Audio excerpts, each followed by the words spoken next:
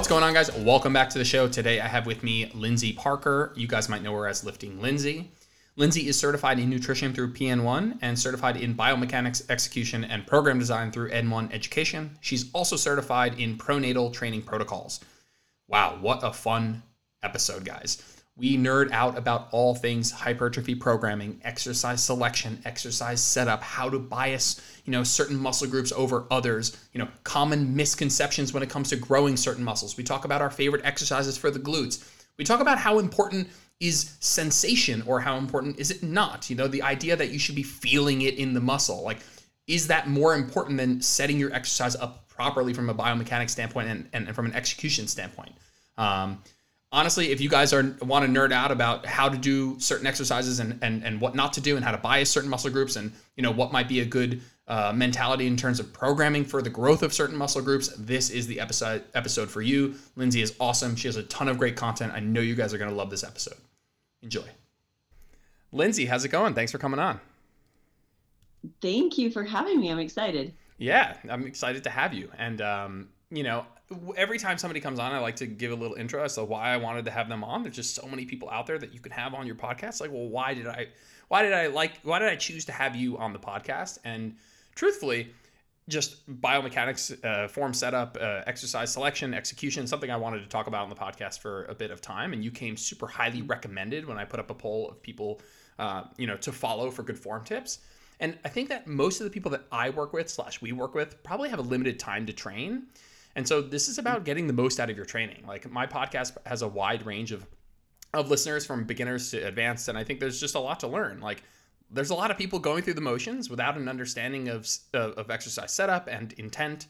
And while I don't think everybody needs to be insanely granular about every freaking thing in order to make great gains, it's still important to have an understanding of why you're doing what you're doing. Like, you're going to get a lot more out of your training. And honestly, I think it's a little bit more fun when you really understand it. So that's why I wanted to have you on. I think you do a really good job at explaining that.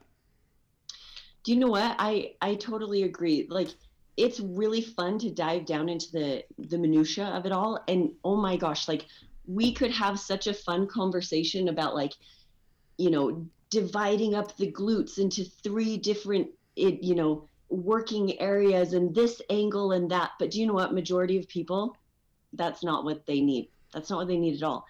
But honestly, for me, like, I think if I was just walking into the gym every single day and doing movements, it wouldn't be as fun. So, like, thinking about it all, why I'm doing the things that I'm doing, it actually brings a whole other level of enjoyment, because you can't always increase the weights. You're not always going to see your 6-pack. Like, right now I'm in a build and it really does suck not even being able to see, like, delt definition. So I need other things to keep me going in the gym. And honestly, the science behind it and nerding out about it is one of those things. It just makes it fun. It makes it fun for you doing it, but it also makes it fun for myself and all other coaches listening. It's like, I enjoy, I know that when I'm giving a program to a client, we're going to talk about just general hypertrophy programming methodologies and whatever, and exercise selection in a bit, but just as a coach, it makes it more... My clients don't necessarily need to know about every single reason why they're doing it. Now, I really, and I've talked about it on the podcast a bunch, I love when they ask and I love when they want to know. And sometimes I shove it down their throat because I want them to learn, right? Definitely. Yeah. But as a coach, I think it's super cool to just be able to, I don't know, I just feel, I come from a personal training background, which I'm sure a lot of online coaches do, where it was in a big box gym and I would just see so much stuff where from other trainers and obviously myself as a younger person, where I was like, if I stop this person right now and I ask you, why are you doing what you are doing? There just must be an answer. I'm not saying you need to give me a 25-page dissertation, but, like, there has to be a reason. There's literally has to be a reason. And I felt very strongly that, like, I was looking around and I'm like, there's just no way you have a reason for that.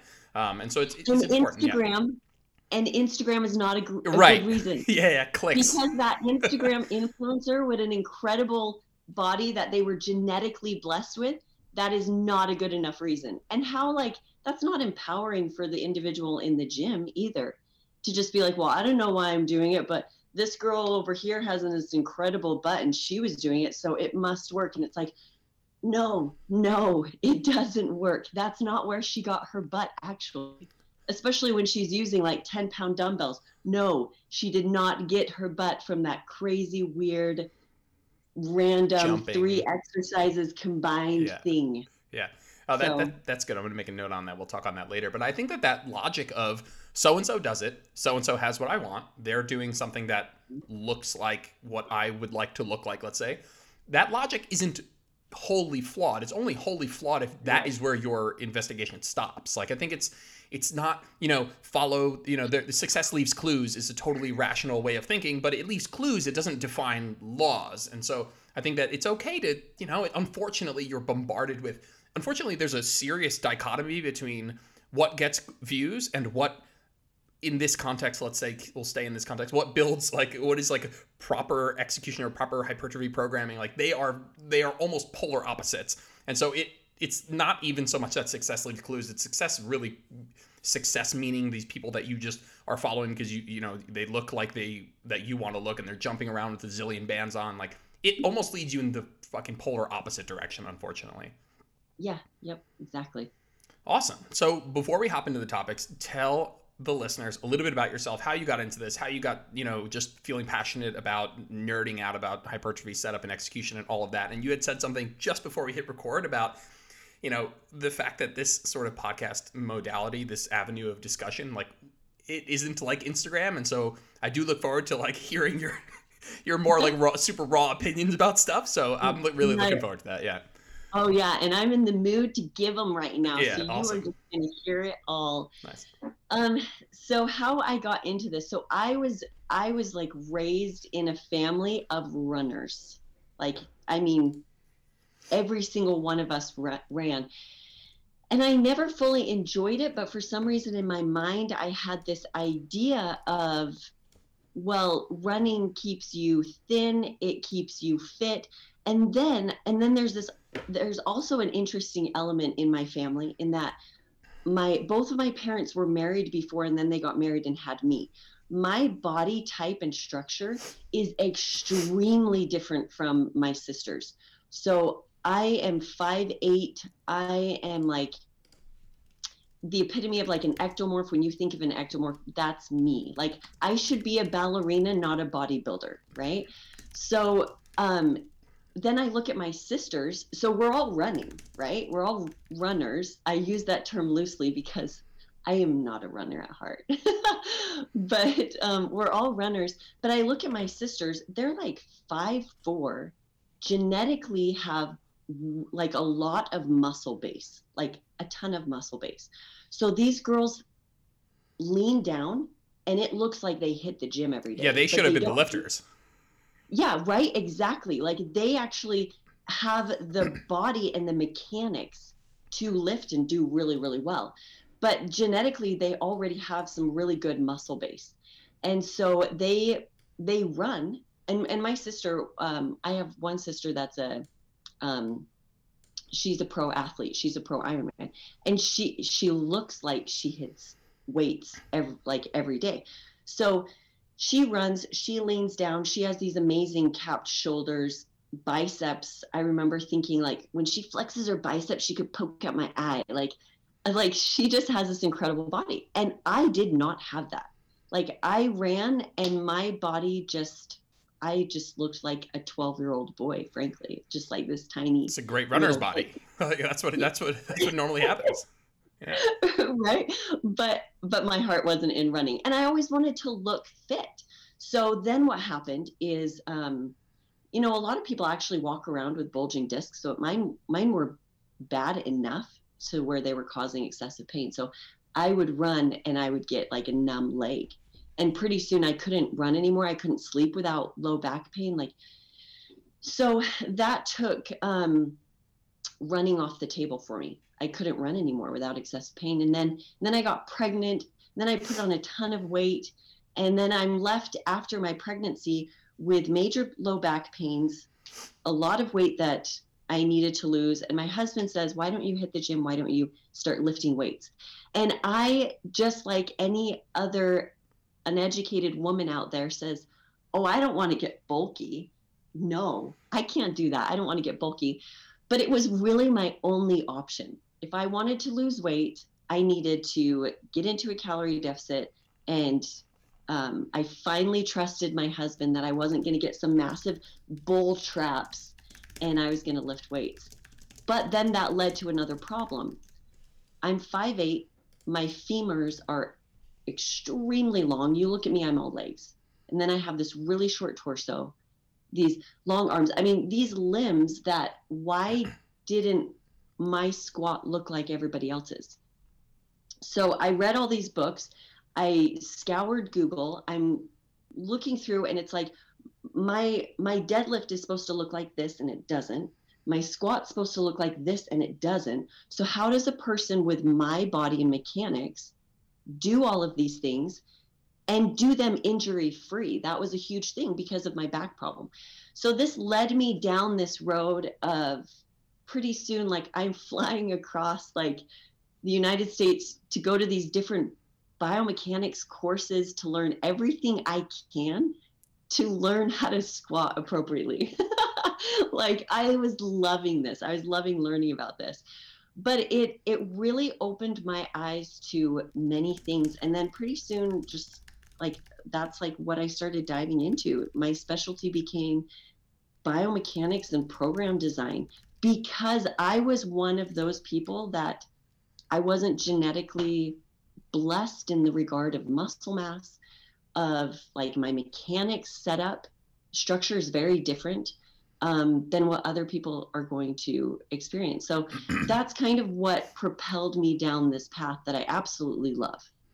That's awesome. And just to stay on that for 1 second, like what was it that what are some of the things that what were some of the main takeaways for like, okay, I have long femurs, Yeah. anthropometry is a little bit different than like and I say this all often to my girlfriend, has like literally, if you look at like Steffi Cohen, like sumo squatting or sumo deadlifting, like that's my girlfriend's same body, same shallow hip sockets, same like short femurs, like is ridiculous body type and anthropometry and all of this for squatting and deadlifting. Everything looks perfect. And then I would look at myself with perfect, quote unquote, whatever it looks like you think it's supposed to look. What were some of the things that you Yeah. learned that you're like, hey, I don't have this body. I'm trying to squat and deadlift with this ballerina body. What do I do?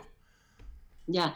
Well, another good question is, well, what are we trying to accomplish with it? That was the main takeaway that I started really, really thinking about. Is the goal to squat, or is the goal to build my glutes, or is the goal to build my quads with that squat, or do I want more, like, do I want to build my adductors with this squat? I mean, the main takeaway is that I learned was setup is actually dependent on, yes, the body type, but also what am I trying to accomplish? So if you're coming at this with, like, if you're a power lifter, I'm not really your person, because um, I'm not a good person to come to for powerlifting techniques, because my specialty is more in hypertrophy and aesthetics. So I'm not going to be the best person to show you how to squat just to squat. I'm going to be that annoying person. So, for example, a girl came up to me in the gym and said, "Oh, I follow you on Instagram. Can you come and look at my leg press?" And I was like, "Oh, yeah, sure." So I went over and she sat down and she just started powering through leg press. And I was like, "Cool, okay. What, like, good job." You went through concentric, eccentric of many muscle. Like, what do you want? Why are you leg pressing? Like, that's question number one. Why are you leg pressing?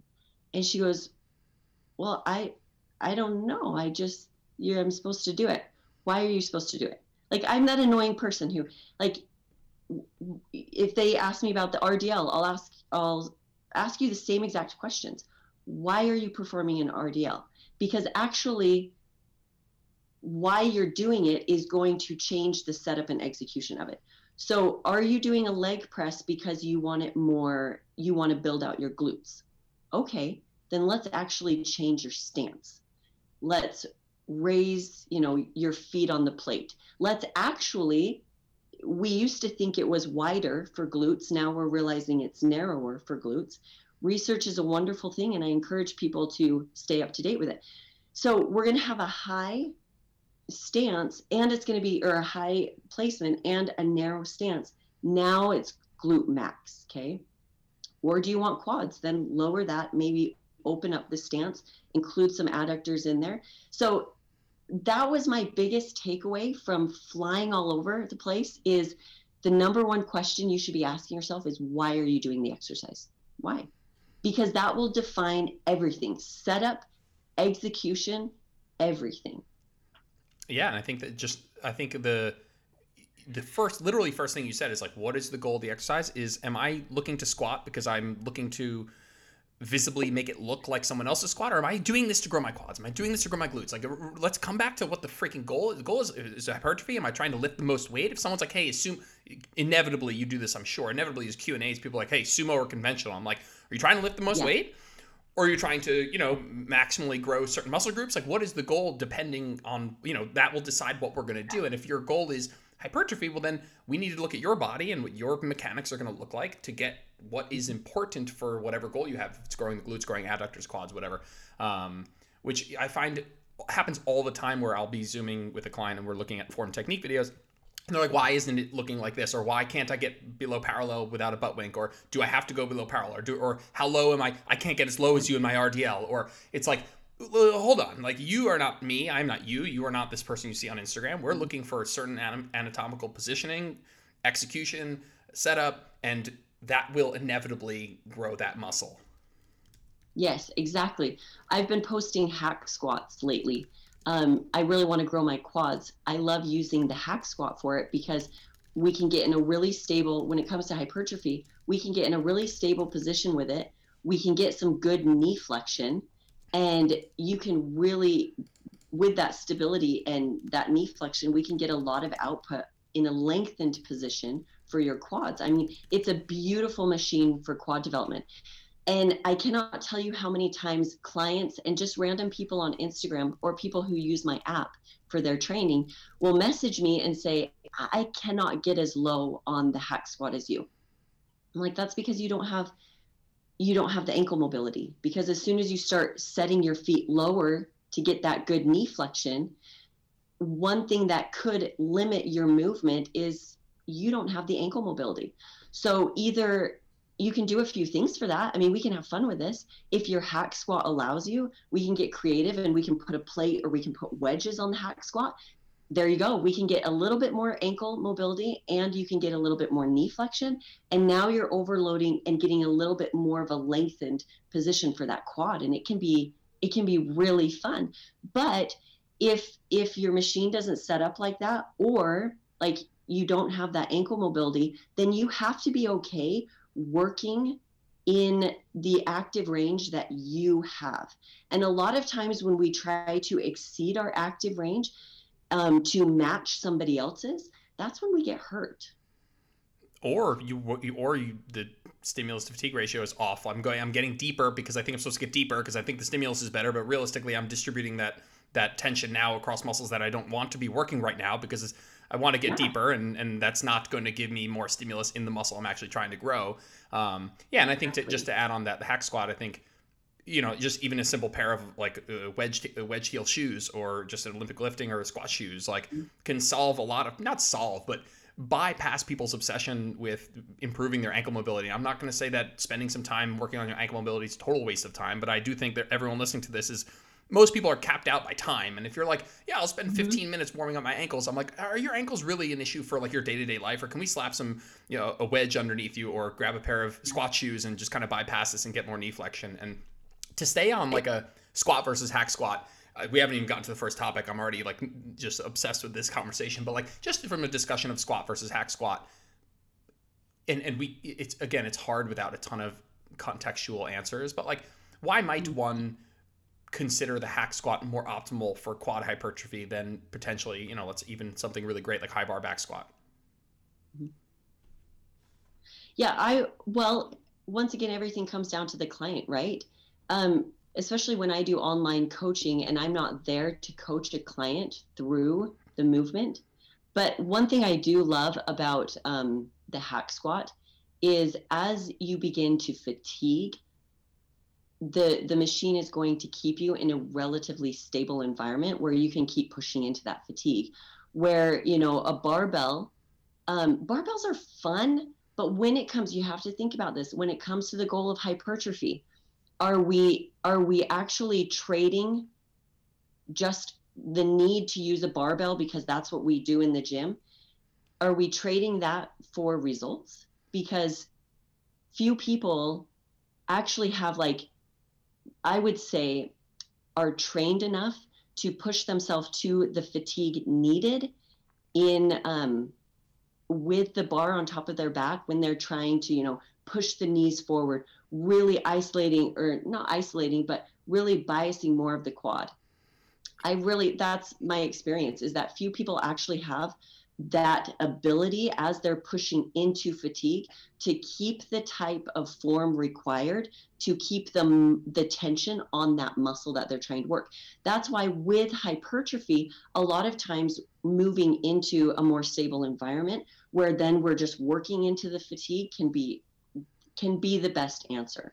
Yeah, you what you do when you go from a barbell back squat to a hack squat is you eliminate the need for a core engagement, and what ends up happening is, for a lot of people, the technique breakdown based on just lack of really solid motor patterns, or core breaking down, or synergist muscles breaking down, tends to happen first. I've been squatting for many years, and to make my quads the limiting factor on a high bar back squat is just, high bar back squatting is amazing, by the way. It's just a wonderful exercise, ton of raw stimulus magnitude, it's going to mess you up, like total, like it's going to give you a lot of stimulus. But if we're talking about like what is optimal, and we're nitpicking happily here, Yes. it's very likely that in a more stable environment, such as a hack squat, where you don't have that like technique breakdown because you're limited by just the motion of the machine, where you don't have that core involvement because you're not in a free space, you're in a controlled environment, it's very likely that what you're left with is like, well, when my quads crap out, I'm done. And so that is one of the benefits of machines, quote unquote, and it's obviously a broad spectrum here, but just like one of the benefits of machines would be the fact that, like, okay, we can better bias and choose which muscle groups are going to take the brunt of this, and eliminate some of those synergist muscles that can sometimes be limiting factors. Yes, exactly. And a lot of people get caught up in exercises almost like it's a religion, where it's like, no, I have to do this exercise. It's like, I don't know, they get like really emotionally attached to exercises. And I find that it's best not to. It's just like, let's just choose. When I'm looking at a client, or when I'm looking at my own programming, I'm going to choose the exercise that I can, one, perform really well. My execution is going to be on point really well. And will it get the job done? Will I be working the muscle in the area that I want to, whether it's length and mid or short and range, for the purpose of it? So a lot of times people go in and they just want to do something new just to do something new. And a lot of times it's like, well, it's not going to give you the results that you want just going in and doing something new. Sometimes it can psychologically be really good. Let's just use cable kickbacks as an example, okay? Because I'm not a huge cable kickback person. I'm not a huge band every single glute exercise, throw a band around your knees person. Because first and foremost, I look at what am I trying to accomplish? What can the client do really well? And then what's going to be the best exercise for that? So when it comes to like working the glutes in more of a shortened position, which it tends to be why people do cable kickbacks, they're trying to work their glute max in a shortened position. Now, if we're looking at overall tension and output, I'm going to put you in a glute bridge, because loading a bar with freaking 200 pounds versus doing a cable kickback at 10 to 20 pounds, what are you going to get the most out of? You're going to get the most out of a glute bridge where you can get good output. Now, there are times though in my programming, I'll throw in a glute kickback, but it may be for more of the psychological aspect for the client, because they want something new and different. And so as a coach, that's sometimes what we have to do. It may not be my favorite, it may not be necessary or needed, but for the mental gains of the client, that's what's best. Absolutely. And I think that there's also this moment with a client where somebody like, hey, where am I supposed to be feeling this? And I want to talk about sensation for a second, where it's like, where am Yeah. I supposed to be feeling this? And I'm like, okay, that question doesn't not matter. It's not that that question doesn't matter. It's not like we don't care at all where you're supposed to be feeling this. But sometimes, like you said, this might be a moment where you're programming a glute cable kickback because of almost some reinforcement of sensation, almost because you know that this client's gonna be like, okay, I'm getting like a sensation in my glute, and that must be good, and I'm more bought into the program, and that's great. But like when we're talking about sensation in general, I feel like it comes at least third. Like if someone's like, hey, I'm doing, let's say the leg press, where okay, we're gonna leg press and we want it to be glute focused, so we're keeping our feet high on the platform, close together, and they're like, I'm not really like feeling this crazy glute pump, glute sensation, glute mind muscle connection. It's like, okay, well, most importantly, are we biomechanically in a setup that is just factually the best place to optimize glute development? Let's use this leg press as an example. Are we in the position? If you're like, hey, I'm not feeling it in my glutes, I'm like, yeah, it's because your feet are at the bottom of the platform, super wide. Like your quads and adductors are getting crushed. Let's put them here because biomechanically, this is what will just factually be the best position to get a glute to work the glutes. And then the second is actually in like relative intensity. Like, are you actually one in a position set up where we know, hey, the muscles that are supposed to be working are working, and two, are you getting close enough to failure to make a meaningful difference anyway? And it's like, if you're doing those two things, and I want to say this for all my clients who I know listen to this, it's like, hey, if we check your form and your technique's great, and you're like, I don't know where I'm supposed to feel it, just I want you to find some solace in the fact that if your technique is good, your setup is good, your execution is good, and your relative intensity, your proximity to failure is good, is adequate, like there's a really freaking good chance that the muscles that are supposed to be working, it's people are like, oh, I can't feel my glute, like my glutes don't activate. I'm like, did you stand up from a chair? They're like, yeah. I'm like, your glutes work. And so just want, like, if your execution, your setup is good, your technique is good, your proximity to failure, your effort is good, it's very, very likely that the right muscles are working. Now, if you're like, hey, I'm doing that leg press with my feet high and together, I'm not feeling anything at all, I think that if push comes to shove, like, I'm not saying we're going to scrap it, but I do think we might look at alternatives where we can maybe get the same level of proper execution, proper setup, proper intensity, and maybe an addition of some form of sensation. But I don't think we scrap something just because you're not feeling it in the right place. It's like, if your execution's good, if your relative intensity is good, like, let's put some faith in that. Yes, and let's talk about okay, I love that you brought up sensation because so many girls are so obsessed with feeling it.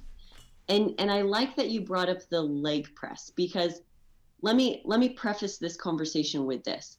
So for those that don't know, we have different areas of the muscle that we can work. So we have a lengthened position, and let's look at bicep, for example. Okay. So a lengthened bicep actually requires a little bit of shoulder extension and then going back. That's a lengthened bicep. A shortened, and we can do some curls in this position, right? On an incline, we can use the cables, whatnot. Working the bicep in a shortened position is actually we're going to need some shoulder flexion coming up, and then we're working it more in this. This is actually the shortest, okay? So we have the lengthened, we have the shortened. So what's fascinating is as we work, every single exercise is going to overload one portion of the move or of the muscle versus the other, right? Leg press, let's look at leg press. It's a great example. You're actually working the glutes more in their lengthened position. And I think this is really, really important for people to understand. You are going to feel more sensation in a muscle working it in a shortened position, which is why when you do a glute bridge where it's overloaded in a shortened position, or a cable kickback where it's overloaded in the shortened position, you're going to feel far more sensation in the glute. So when people do like an RDL that's more glute based or a leg press that's more glute based and we're overloading in the lengthened, you're not going to feel the same sensation in your glute that you are when it's shortened. So that's the danger of sensation based work. And what it does is it creates horrible exercises like the frog pump. The frog pump is an exceptionally good example of this.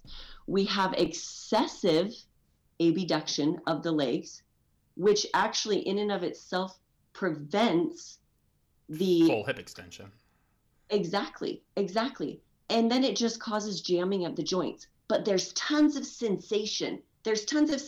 Yeah, because your body is screaming, this is not seriously, your nervous system is giving you feedback saying, this is not good. You're jamming my joints. This is not good. And girls are frog pumping away in the corner. I'm feeling this so much. And I'm like, okay. One set of RDLs for every 500 sets of frog pumps, and you're good to go. Right? Yeah. Just so a lot of girls, they and it's hard too, because you get a lot of coaches on Instagram. Yes. And they're doing these exercises, and they're constantly talking about, you'll feel this one feels so good, and they're constantly pumping up the sensation. Yeah, I think a good example is, if you had to tell me what the best, if I were to pick 2 or 3 really great quad builders for the rest of my life, like, a lot of people would be like, okay, well, if I'm going to pick the things that I'm going to feel the most, like I'm going to do leg extensions, I'm going to leg extension. I feel it like crazy. My quads are super flexed, and I can feel them flexing, and I can feel the muscle working. It's like, okay, well, one, how much weight are you moving in that exercise versus your hack squats and your back squats and your lunges and your leg presses. But 2, like you said, you're biasing, you're preferring this sensation versus what we're actually supposed to be doing, which is as much tension through the muscle, through its active range, where we want to be working muscles throughout different lengthened positions, in the lengthened position, in the middle range, in the end range. And so I just think that is an extremely important sentiment that I wanted to get across today, is like, if you're seeking sensation, I understand that by itself is not it's not the worst pursuit by itself without context, but it's probably, if it's your only pursuit, if it's the only thing you're seeking out, it's probably almost certainly taking you away from at least a more holistic view of how to grow the muscle optimally. Like, yes, I think there are going to be times where you have 2 exercises that work the muscle in the same position, that have very same advantages, and you're like, okay, I just happen to feel like this one fits me better. Maybe I feel a little bit more. Fine. As a deal breaker, sometimes okay, but as a primary pursuit in terms of exercise selection, like, it's going to be taking you far away from what you're really looking for, which is a lot of tension on the muscle. Yeah. Yep. Exactly. Well said. Awesome. Let's after 30 minutes here, maybe we'll move to one of our actual topics for the day. No, I loved it so far. I want to talk about, we're going to go to glute exercises. We're going to have a glute discussion. So everybody who's here for like, how can I grow my butt? Like, we're going to get there. But like, I want to talk about squats, and we've done it a little bit already. This idea of like, where would squats rank? And I guess this is a pseudo glute question, but like, why are we squatting? And then obviously we've talked that is a contextual question of like, how you're setting it up is going to change what the reason behind, what the goal / outcome of the exercise is going to be. But this idea of like squats for glutes or squats for this, or, how can we view the squat as an exercise for what? And I know this might turn into a long conversation, but I'm okay doing so, because I feel like it's an exercise that's massively misunderstood. Yeah, it is. So once again, we have to ask that question of, well, why are you squatting? Why are you squatting? Squats are really hard. And it's so hard on Instagram because people just like, I don't know why this keeps coming into my mind, but on Instagram, girls want to like position the camera to look straight at the butt, to give it like this, like most, ultimate crotch cam. Yeah. Yeah, exactly. Right. Because they really want to sell this move. But as I'm watching them, I'm like, wow, you're like getting out of neutral spine. You're going to kill your low back, because the first thing that they do is they pop. It's like they pop those hips back, and immediately they're out of neutral spine. So immediately the glutes are not going to be working like you want them to be. But man, does it look good for Instagram, right? So you have to look at, okay, why are we squatting? Are we squatting for glutes? Are we squatting for adductors? Are we squatting for just overall function and health? So as soon as you get that question down in your mind, then you can get the right setup and execution. But I do want to drill this one home. Actually don't need to squat if you want to build your glutes. And the reason why I like telling that to girls is because, one, so many people are so in their mind about squats and they feel like they have to get it down, but yet they suck at it, but yet they still have to do it because that's what you're supposed to do. And it's like, no, actually, I have girls my clients send me form videos. And there are girls where I'm like, okay, we're not going to squat. We're not going to squat right now as a primary builder of your glutes.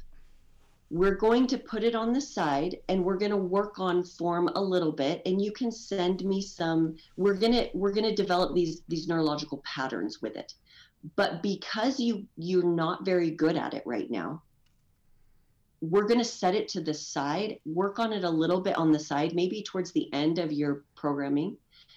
But you're awesome at walking lunges. And you kill it on those. Your hip flexion's really good. It's a powerful movement forward for you. You're killing it. So we're going to use what you're good at to build. And when it comes to hypertrophy, that's what I will always lean towards the exercises that people are good at. Like, it's okay to put it on the side and be working on it on the side. But I will always do, if you're really good at leg press, awesome. Let's kill it. Leg press is amazing for glute development. Walking lunges, incredible for glute development. We're working the glutes in a lengthened position, and if we can do it powerfully, great.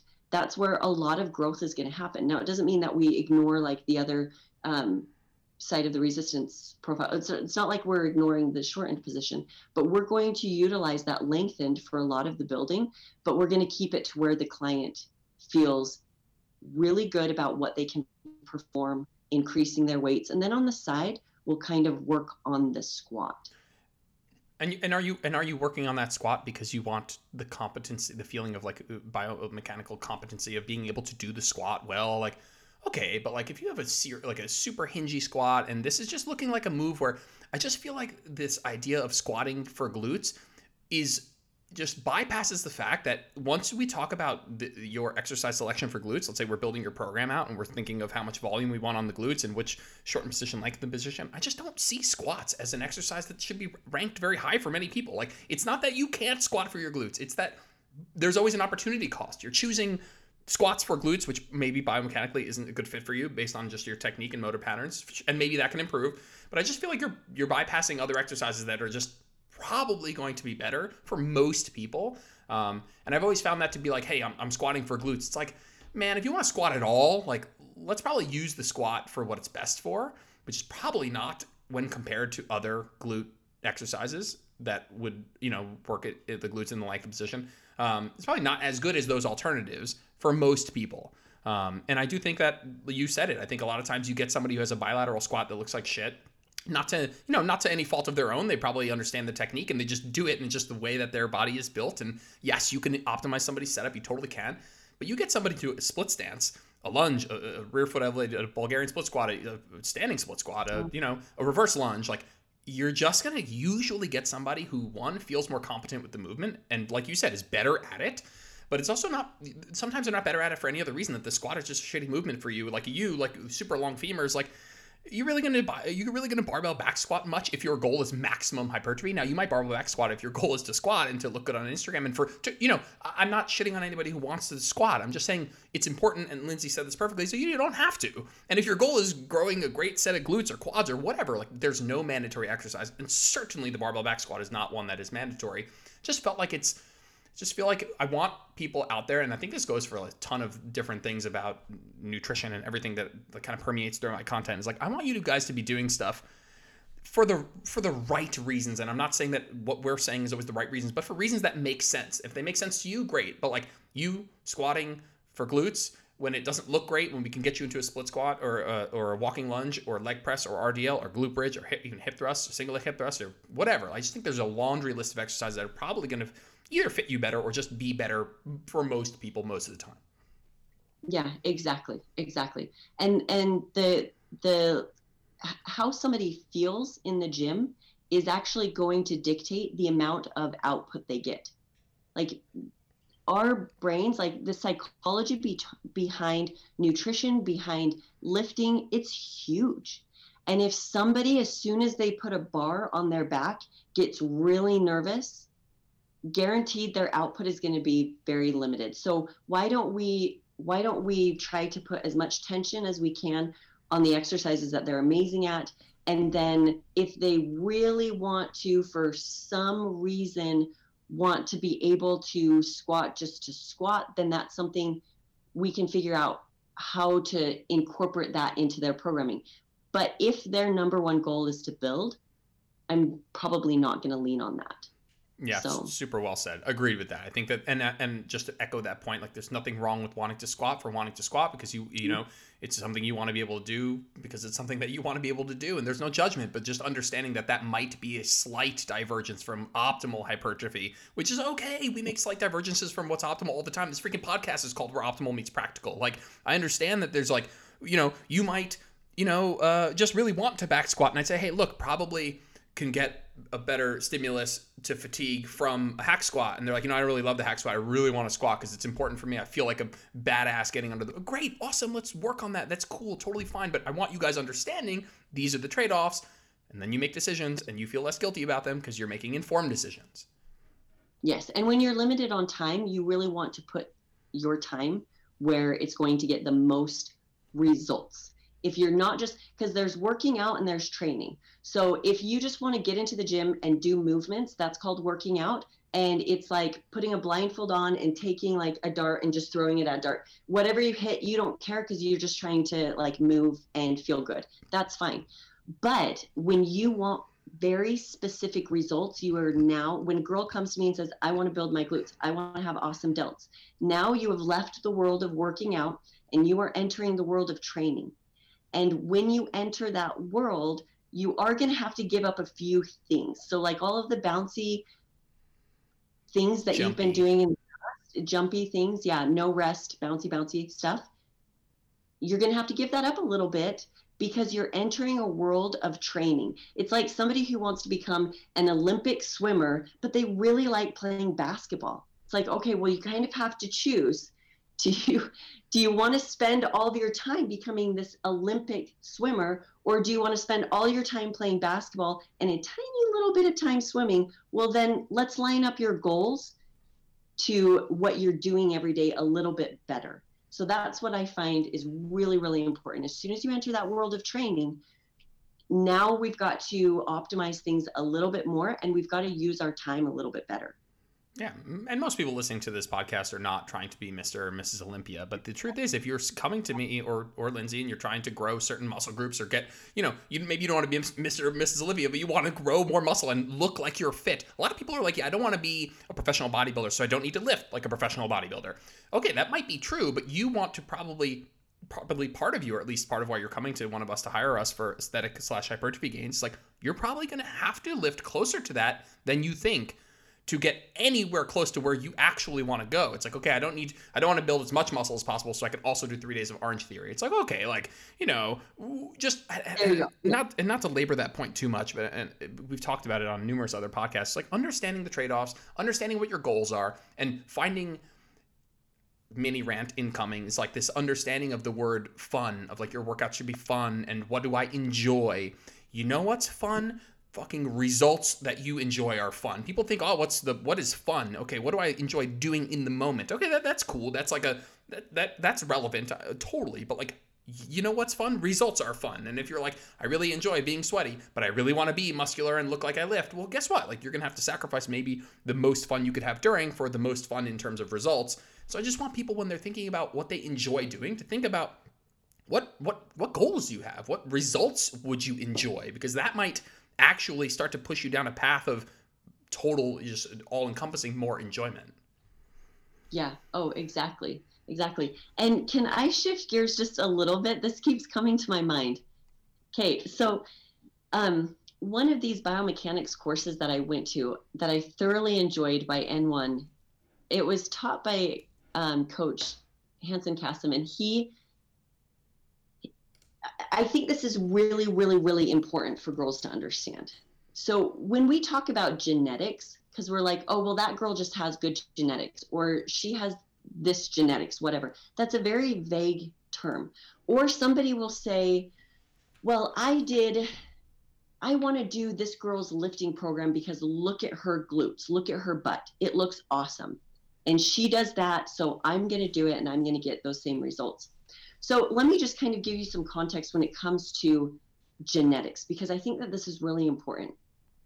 So genetics aren't just about how fast a person can lose body fat or put on muscle, but it actually comes down to what it looks like when it's on. So we have girls that have, let's talking about glutes. When you look at a girl's pelvis, her bone structure, that's going to determine what the muscle looks like when it's on. So you can have a girl who has this wide and shallow pelvis, okay? And when she can go into the gym and put seriously minimal amounts of muscle on, very minimal. In fact, she could just get into the gym and get a little sarcoplasmic hypertrophy. Sarcoplasmic hypertrophy is just kind of the swelling of that cell. So we're just driving nutrients into the cell. We're getting more glucose, glycogen, water in the cell, and it expands. She hasn't put on new like tissue, new muscle fiber, but she's going in, she's doing a lot of these like kickbacks, banded, whatever stuff. And she's not really focusing on progressive overload. She's doing like 20-pound RDLs. And she's like, oh, do this. You can feel the burn and blah, blah, blah. Okay, well, feeling the burn does actually bring about some sarcoplasmic hypertrophy. So which is why when you have a ton of like booty burnouts towards the end, your butt is going to look better and it's going to look bigger at the end of that workout. Now, when you go home, it's going to kind of go away, but you're going to get that. Yeah, you're going to get that pump and you're going to feel good about it, which is why I think a lot of girls stick with a lot of those like burnouts is because of that initial pump. And they think that, but chasing the pump all the time is actually what prevents a lot of people from growing. So let's go back to this girl. She does all of these, like all this pump work, 20 reps, all in the shortened position, just feeling it kind of stuff. She gets the sarcoplasmic hypertrophy. And because of the shape of her pelvis, she looks like she's put on a lot of muscle mass. Now you have somebody like somebody who has maybe a narrower and longer pelvis structure. And I absolutely loved it when Kasim had me stand up as the example of this. I'm like, oh, great. I'm the girl who had the pancake butt. And a lot of it is this structure. Well, it's the lack of muscle, but it's also the structure of that pelvic bone, right? So it's narrower, it's longer. When that girl puts on muscle, they have to put on 3 to 4 times as much muscle to even look like that girl who just got a little bit of a pump, but who already has that like more of that heart-shaped pelvic, right? So that's what's really hard too with comparisons is that girls will get on Instagram and they'll see these girls that have that shape who have put on very minimal amounts of muscle, and they think, I'm just going to do everything that what they do, all this burnout, all this sensation-based stuff. I'm going to look like her. And then they do it. They get very, maybe sarcoplasmic hypertrophy. That's about it. And they're like, it just doesn't work for me. I can't grow muscle. It's like, well, no, it's you're an individual and you need to be treated like an individual. And you need to take that into account that you actually will need way many years in the gym truly building, which means you can't always stay shredded. You've got to lean into builds. You've got to put on body fat. You've got to do all those things that you don't want to do so that you can see the same results that girl only took 3 months of shredding down. And it sucks. It sucks. I am here to tell you, I know from experience, it sucks, but it is what it is. And are you going to just complain about it, or are you gonna put your head down and put in the effort and realize, okay, you've got to spend more time in a build than in a cut. That girl genetically is set up to, she can spend all of her time shredded because she actually doesn't need to build. You may be on the other end of the spectrum where you get shredded and you're like, oh, I have no muscle. Why don't I look like her? I did her plan, I did her nutrition. Why don't I look like her? Oh, it just must not work for me. No, it's, you are an individual. You are a different person with different genetics, with different bone structures, different abilities to put on at the speed, of your body muscle mass. And so you need to be treated as an individual. And that's where I think it's really, really important for girls to understand. And that goes for guys too. And that goes for any muscle. Some guys are upset that they don't have that peak, with their bicep, or maybe their chest or whatnot. But it needs more time development. And also structurally, maybe you have, you don't, where your biceps attach, maybe a lot longer versus shorter. You're not going to get that high peak in the short amount of time that other person did. So there's so much more to take into account that people just don't even know to even think about these things. That's my tangent for you. I love it. I love it. I love the whole rant. I think the important part is that this is something you cannot change. And so when we have these moments of I'm not in control of my genetics, it comes back to like putting faith in the mechanics and the exercise is actually going to bring about the type of adaptations that you're looking for. It's like, come back to, okay, I can't change my genetics, my bone structure, my, how my proclivity for muscle gain. What I can do is I can do proper amounts of volume, proper amounts of intensity, proper technique, proper proximity to failure, and then I can individualize my exercise selection. Like, you can do all of those things. You can't change the length of and width of your pelvis. You can't change how fast you do or don't gain muscle. Like, so it does come back to one of these discussions of, you might not be able to control XYZ, but you can control, not putting a round peg into a square hole and trying to squat when it's not your thing, or, understanding that there's some level of individualization and there is still a lot that's in your control and there's a lot you can do. And while you were saying that, there's almost like, okay, we take an extreme example of, a girl doing 3 bands, and I think of like Alexia Clark, like with like 8 bands around her knees, like hopping around on a beach. And it's like, okay, this is obviously so far away from what people should be doing for growth. This is almost, it's a parody. It's not even close. But then there are people actually out there who are doing things that are like semi-intelligent, that look the way you want to look. And just, it still comes down to this idea of like, okay, this person did it. There's a lot of IFBB pro men's bodybuilders who train in a way that like makes you want to pull your hair out because it doesn't make a lot of sense. And I'm gonna go on my own tangent here, but it's like, okay, this person went on is jacked, and you want to be jacked, and they are doing things that are even like, it's not the girl on the beach jumping around with the bands. It's actually like semi-intelligent training, hard training, doing the main compounds, all this stuff. But like, that doesn't mean that person could not be doing what they are doing better, and could not be in a better position if they were layering on top of things that are smarter. And then one other thing is like, I worked out in the gym that I either worked at or owned for the first 10 years of my lifting career, and so I've only recently moved into like a big box gym. And now that I see where I'm going with this tangent, I'm not going to shit on our whole conversation here, but what I am going to say is that for a lot of people out there who have relatively modest hypertrophy goals, you're like, I want to look like, like apartment community complex pool shredded, like I want to look like solid, like I lift, but I don't need to be anything crazy, like, and again, I don't want to undermine our conversation, but like, I see a lot of dumb shit going on, like totally lacking range of motion, ton of body swinging. We've all seen it. You won't go in the gym for 5 seconds. You're on the treadmill. You people watch. You see it. And what I will say is like, I think all of what we talked about today is super important. But you could probably get away with.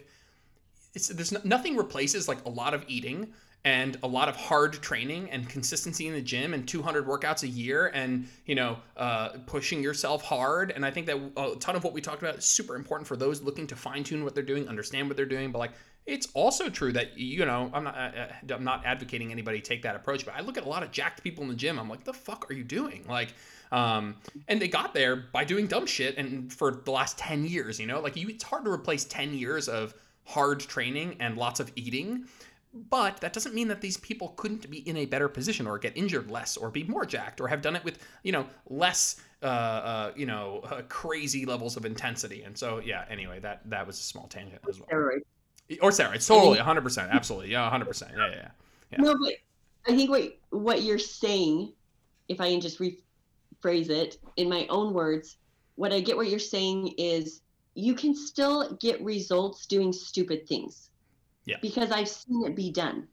There are people who genetically are in a good spot that they can still, they're like, it's like what I said about putting the blindfold on and throwing darts.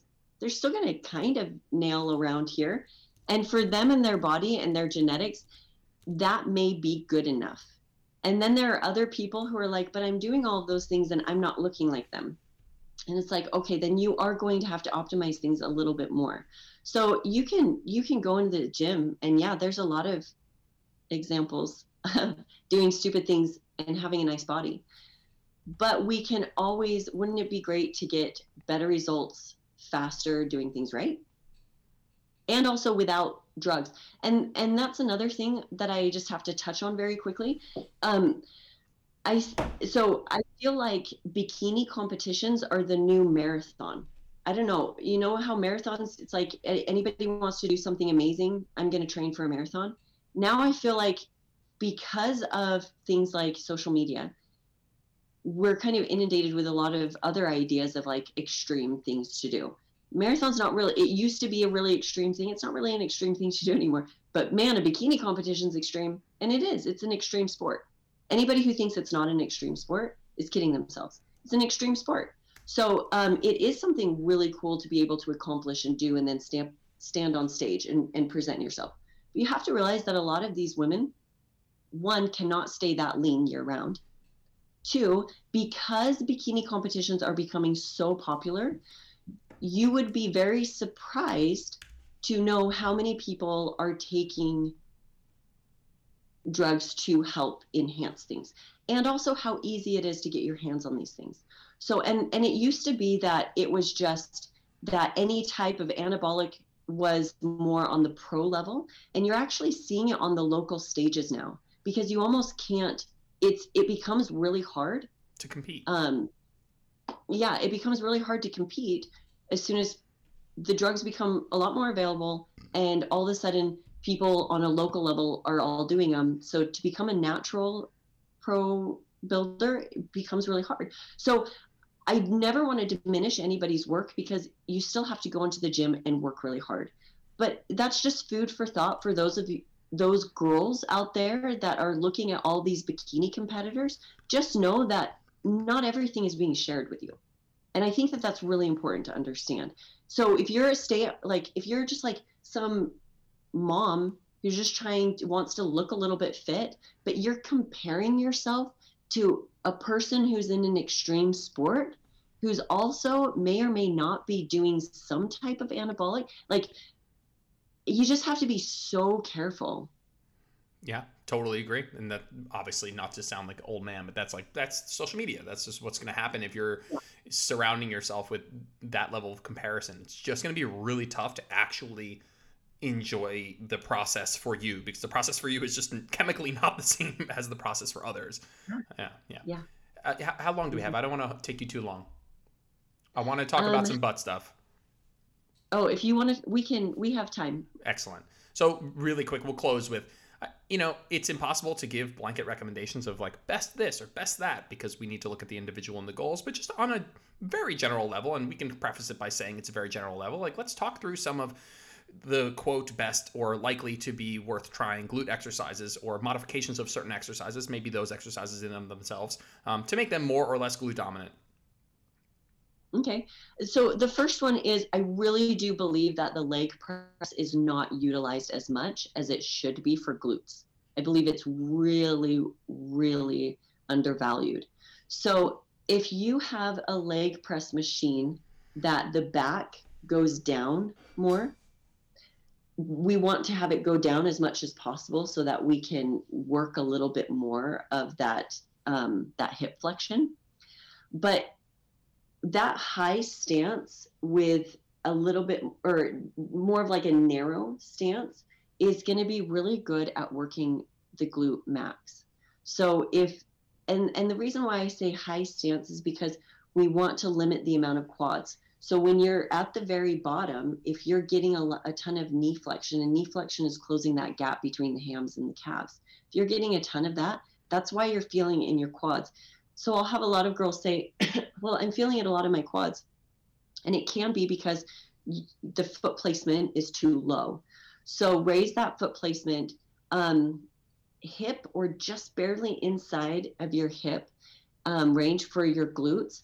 And then you have to make sure when you extend down, especially when we're lowering that back pad, that your low back isn't rolling, like your glutes aren't rolling off the pad. If that happens, you're actually just lowering or loading your low back, and you're going to destroy your low back. But I love the leg press because it's a really stable environment where you can get some really good output. Yesterday I was doing 350 pounds just with the glute stance on there. So that's a really good amount of, tension creating, and then spend some pauses at the bottom. So if you go down towards the bottom and then sit there really squeezing the glutes, sit there for 1, 2, 3 seconds and then push up, right? So that tempo is a great way. We can modify tempo and really have a lot of fun with exercises. So that one is one that I absolutely love using. Back foot elevated split squat. I love this one. So this is really good, but there's a problem with this. People have been taught in general that they need to stay perfectly upright during a split squat. If you bend forward at all, that's bad. Just a reference, rear foot elevated, synonymous with Bulgarian for anybody listening. So yes, keep going. Sorry. So Bulgarian split squat. So you have the back foot elevated, and now what that does is we're able to put a bit more force on that front hip, okay? So lean forward, get some really good hip flexion. You'll be able to feel that glute lengthening, and then you can work, and you can load that nicely, because a lot of girls, when they have problems with walking lunges, I'll say I do prefer a walking lunge, and I'll get to that in a second. But when girls have a hard time with those motor patterns of the walking lunge, I'll do a Bulgarian, because you're able to set up well, and then you just go through the movement, right? More of that up and down. So make sure you get that hip flexion, lean forward, and then powerfully contract going up. The reason why I say I do prefer the walking lunge, if somebody can execute it really well, is walking lunge, we can manipulate a few things, but walking lunge, you get more range of movement, right? So when we're a Bulgarian, you're really just going to work that length and mid, and then you're kind of stuck in this spot, right? But with the walking lunge, you're able to get through that whole movement of the length. Now, we may not be overloading the shortened position of the glute like we would with the glute bridge, but there's still this working the whole movement. So when you do a walking lunge, it has to be powerful. So when you're at the lunge at the bottom, once again, hip flexion, if the goal is glutes, hip flexion is key. You got to lean forward.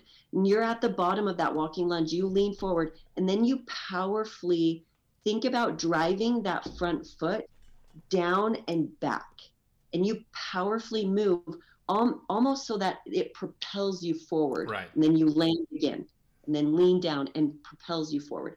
So I like that we can work through that whole movement. So I will choose that over the Bulgarian if somebody has the motor, to be able to do that. But another thing about it is, remember how we talked about recent research is showing that to get a fully lengthened glute max, we actually want to be bringing the knee kind of more towards that center line of the body. So we do want to have a little bit more of this adduction, okay? So we're bringing the knee towards that center line.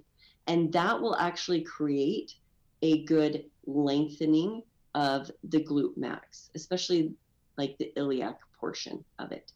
So when you're doing walking lunges, to kind of step in front can actually lengthen that out a bit. Now you just have to be very careful because that can be damaging to your knees if you're not also pointing that toe this way, right? Because you want the knee to drive over and back from that toe. Little pigeon toe. Yeah, exactly. But also keep Rotate the pelvis rotated and going straight forward. So those are some of my favorite as far as working the glutes in their lengthened mid-range. And then glute bridge, hands down, shortened range of the glute max, like that is where it's at. The glute bridge is different than the hip thrust. Hip thrust is it's a lot of lumbar, and it's a lot of momentum carrying you through. A glute bridge is a very, very short range at the very top of that movement, where it's like you're barely going down. You're keeping your shins vertical. Yeah, and so it's like this very, very short range, and it is controlled. It's controlled, and you can have fun with tempo because you go up and you hold that for like a 1 to 2 count, and then go back down, very controlled, back up. You know, girls who can do 300-pound hip thrusts are doing like 90-pound glute bridges because lack of momentum. You're actually like working the shortened range of the glutes, and it's very controlled. So you're going to see that. And less quad. Exactly. Yeah, exactly. So, I mean, we have research showing that the quads are built during you know, the hip thrust. So if you want to minimize quads, and that's actually what a lot of girls want. They want to minimize quad development. They don't want to build their adductors. Think about that. All these girls, and I don't know why, if you're one of them, bless your heart. I don't know why you are so obsessed with having a space between your legs. It is the strangest thing on planet Earth. Can I just tell you, I've had that space between my legs for majority of my life, and my life is no more joyous because of that than now that I've closed it. You know, in fact, you know how much food you drop down there of your life? Like, you can't catch it. There's no, how are you going to drop the food? But there's a crumb, you miss it. Like, when my Oreo fell the other day and my leg caught that, it was a beautiful moment in my life. That's awesome. I was like, I didn't have to do the 10-second rule because I didn't have to worry about that. Yeah. So think about it though. If you are getting that nitpicky about what you want to build and where you don't want to build, then knowing how to set up for execution in your lifts can be really beneficial. So that's another reason why doing a narrower stance, it's going to help because it actually minimizes the amount that your adductors attribute to like the squat, for example, or even like walking lunges or something. So if you cross over or you're having a more narrow stance, you're just minimizing the adductors' help. And if you don't want to grow your adductors, you want to keep that space between your legs, then that's something that you want to think about. And even like, yeah, thinking about, well, I want to grow my glutes. I want to grow, but I don't want to grow my quads. Well, then, yeah, you're going to hip thrusts, probably want to minimize just little things like that. Just think about those things. It's fun to think about those things, if nothing else, right? It's just a fun thing to think about. But I do want to throw out one other thing. I hear a lot of girls talking about building their glutes, and they put so much emphasis on glutes and not hamstrings. And I just want to tell you, there's a beautiful thing about having that curved hamstring. And in fact, it goes along with the glutes really, really, really well. So you can typically tell when people have one of the newest, like biggest surgeries for women is not breast augmentation, it's now glutes. And you can always tell, I can always spot it like that because they don't have the hamstring. They have this massive glute and no hamstring. That's not how things work. That's not. And so just keep in mind when you go into the gym and you're like glutes, glutes, glutes, glutes, please work hamstring too. It's beautiful, but it's also going to help your body stay balanced. As far as aesthetics, yes, but also as far as health too. Totally. Yeah. Where do like soft knee bend hinge patterns, so like an RDL, where would that fall in your lengthened glute work? If a girl can execute it well, then I really like it. I really like it. The problem that I have with majority of my clients is that they exceed their active range and they end up building out their back more than their glutes. So because what happens is, so you have this, you're hinging down, and with an RDL, as soon as your butt, your hips can't move back any further, you should be going back up. Um, and sometimes we can help with that by increasing, hinging at the knees, but or bending at the knees there. But I still see that too often, girls wanting to go for depth. For some reason, they think it's a depth competition with an RDL. So what happens is your erectors really get loaded. Your low back gets really loaded. Well, what happens when something gets really loaded and it grows? A few girls want their back and around here, like their low back to get bigger, right? We want to keep that small. We want the glutes to get bigger. So if somebody can execute it well enough, that can be a really good primary movement. Problem is it tends to lean a little bit more towards mid-range, and we do want to keep the bulk of like our building exercises, we do want to keep them in the lengthened range as far as glute development goes. Sure. It's important to keep that balance of like, okay, maybe I'm viewing my RDLs as a mid-range, I'm viewing my leg press as a lengthened, and I'm viewing my glute bridges as a shortened position, and I'm hitting it from all of those angles. And yeah, it can definitely be an important like pillar of that. Yeah. And that's a really well-rounded approach to it too. So a lot of times I'll see girls on the same day, they'll do like a glute squat, then they'll also do like a glute or like a glute emphasis RDL, and the leg press. You're yeah. And the reason why I would say just be careful about doing both of those on the same day is we also, when it comes to recovery is extremely important to building muscle. You have to be able to recover. Anybody can go in the gym and kill themselves if they can't recover from that work. Then, because recovery is where the muscle actually gets built. So you destroy it in the gym, rest and recovery is where the muscle gets built. So I would just say be careful about loading your spine too much, because your body has to also recover from that. So I don't, with my programming, I don't load the spine twice on one day. So I'm not going to put in an RDL, because when I put in an RDL for a hypertrophy program, my clients better not be picking up to like 10-pound and just trying to burn out. That's just not what we're doing.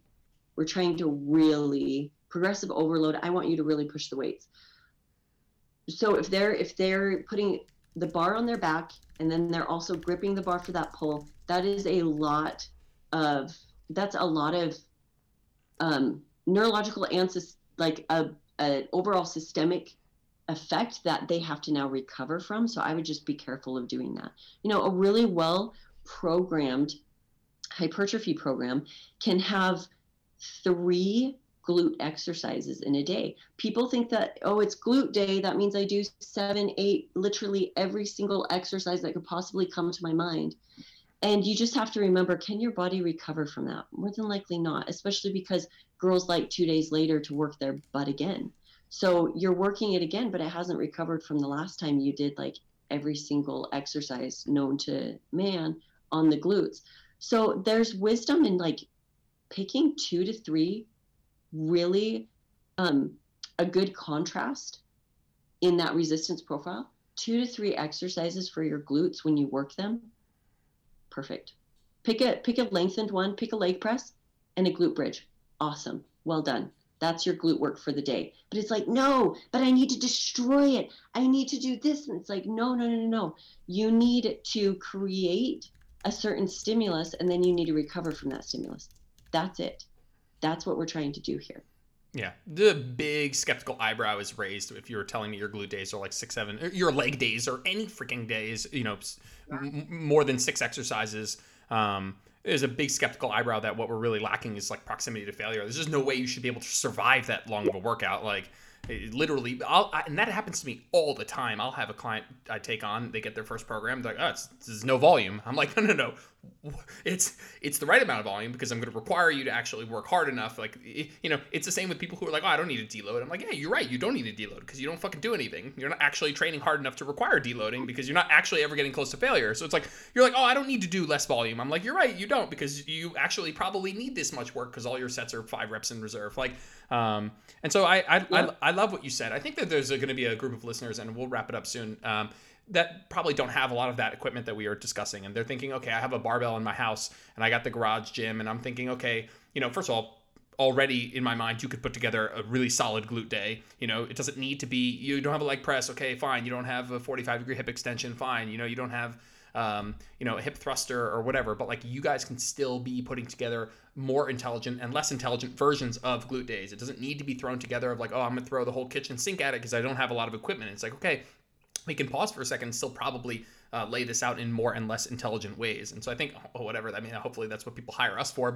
And I do like taking that off people's plate. And it's like, okay, I know that you're going to put, if I leave you to your own devices, your day is going to be a ton of axial load, an RDL, a back squat, a good morning. And, and so, hopefully if this conversation felt like, man, this is an insurmountable amount of information, 2 things. One, I think it doesn't actually cost you much to make some of these tiny adjustments. When you were talking about the difference between a hip thrust and a glute bridge, somebody else might be like, hey, you guys are being, it's a discussion. It's very pedantic. It's a discussion of these like tiny little minutia. Like, okay, but like what we're talking about might be a slight reduction in range of motion from the hip thrust, a slight reduction in explosiveness from the hip thrust, a little bit more control. And we're not talking about, some of the things don't actually cost you much. Yeah, it sounds like mental masturbation sometimes of like this intellectual discussion but it's sometimes not difficult stuff. Sometimes it's, hey, maybe we take 1 or 2 inches off your RDL motion because you've stopped flexing at the hip and you've started flexing at the spine. And it's not that difficult now. If it still feels insurmountable, shit, that's why Lindsay and I are in business. And we're very happy to help you guys put some of that stuff together and do things a bit more optimally. But I think that we could literally, I wrote down a zillion notes. We could have an entire another podcast, but it doesn't need to be as complicated. And I think that if you guys are out there and you want to learn more about this, there are certainly resources out there that you can go it alone. But I think if you hire a good coach who's going to have these discussions with you, it's going to be laid out. Yeah, we just had an hour and 15-minute talk about it, but it's going to be laid out in a bit more of a simplistic manner of like, how do you build a balanced meal? It's like, okay, I pick a protein, I pick a vegetable, I pick a carb, and an optional fat, whatever your goals are. It's going to be very similar for this. It's like, how do I build a glute day? It's like, hey, we pick one of these 3 in the lengthened, one of these in the shortened, and then maybe we do another lengthened, another shortened at another day, and we're done. And it doesn't need to be super, super complicated. Yes, especially when you're working hard in the gym. Like 2 to 3 exercises, just like you said, very like balanced. You're getting that output. You're working hard. You're going to nail it. You're going to do awesome. Excellent. All right, Linz, why don't you tell everybody where they can find you if they don't already? Plug a whole bunch of whatever you want, and I'll let you get out of here. Okay, well, I'm known as Lifting Lindsay on Instagram, and I do coaching, and I have a training app because honestly, I find that nutrition's easy, training is where there's a little bit more nuances that people don't want to think about. And so I have a training app for those that want to work out at home with limited equipment or just want something in the gym that they can go in and be like, oh, this is what I'm doing today. Somebody else thought about the nitty gritty already. I'm just going to follow the plan. I'm just going to kill it. Excellent. Super appreciative of you coming on today. Awesome. Thanks so much for having me. It was fun. Awesome. Have a good one. Thanks for tuning in to this episode of Where Optimal Meets Practical. If you liked the episode, it would mean the world to me if you posted a screenshot to your social media or left a 5-star review on iTunes. That stuff really helps. If you ever want to get in touch with me, just shoot me a DM on Instagram @JordanLipsFitness. I'm always around to chat. Thanks, guys. Have a good one.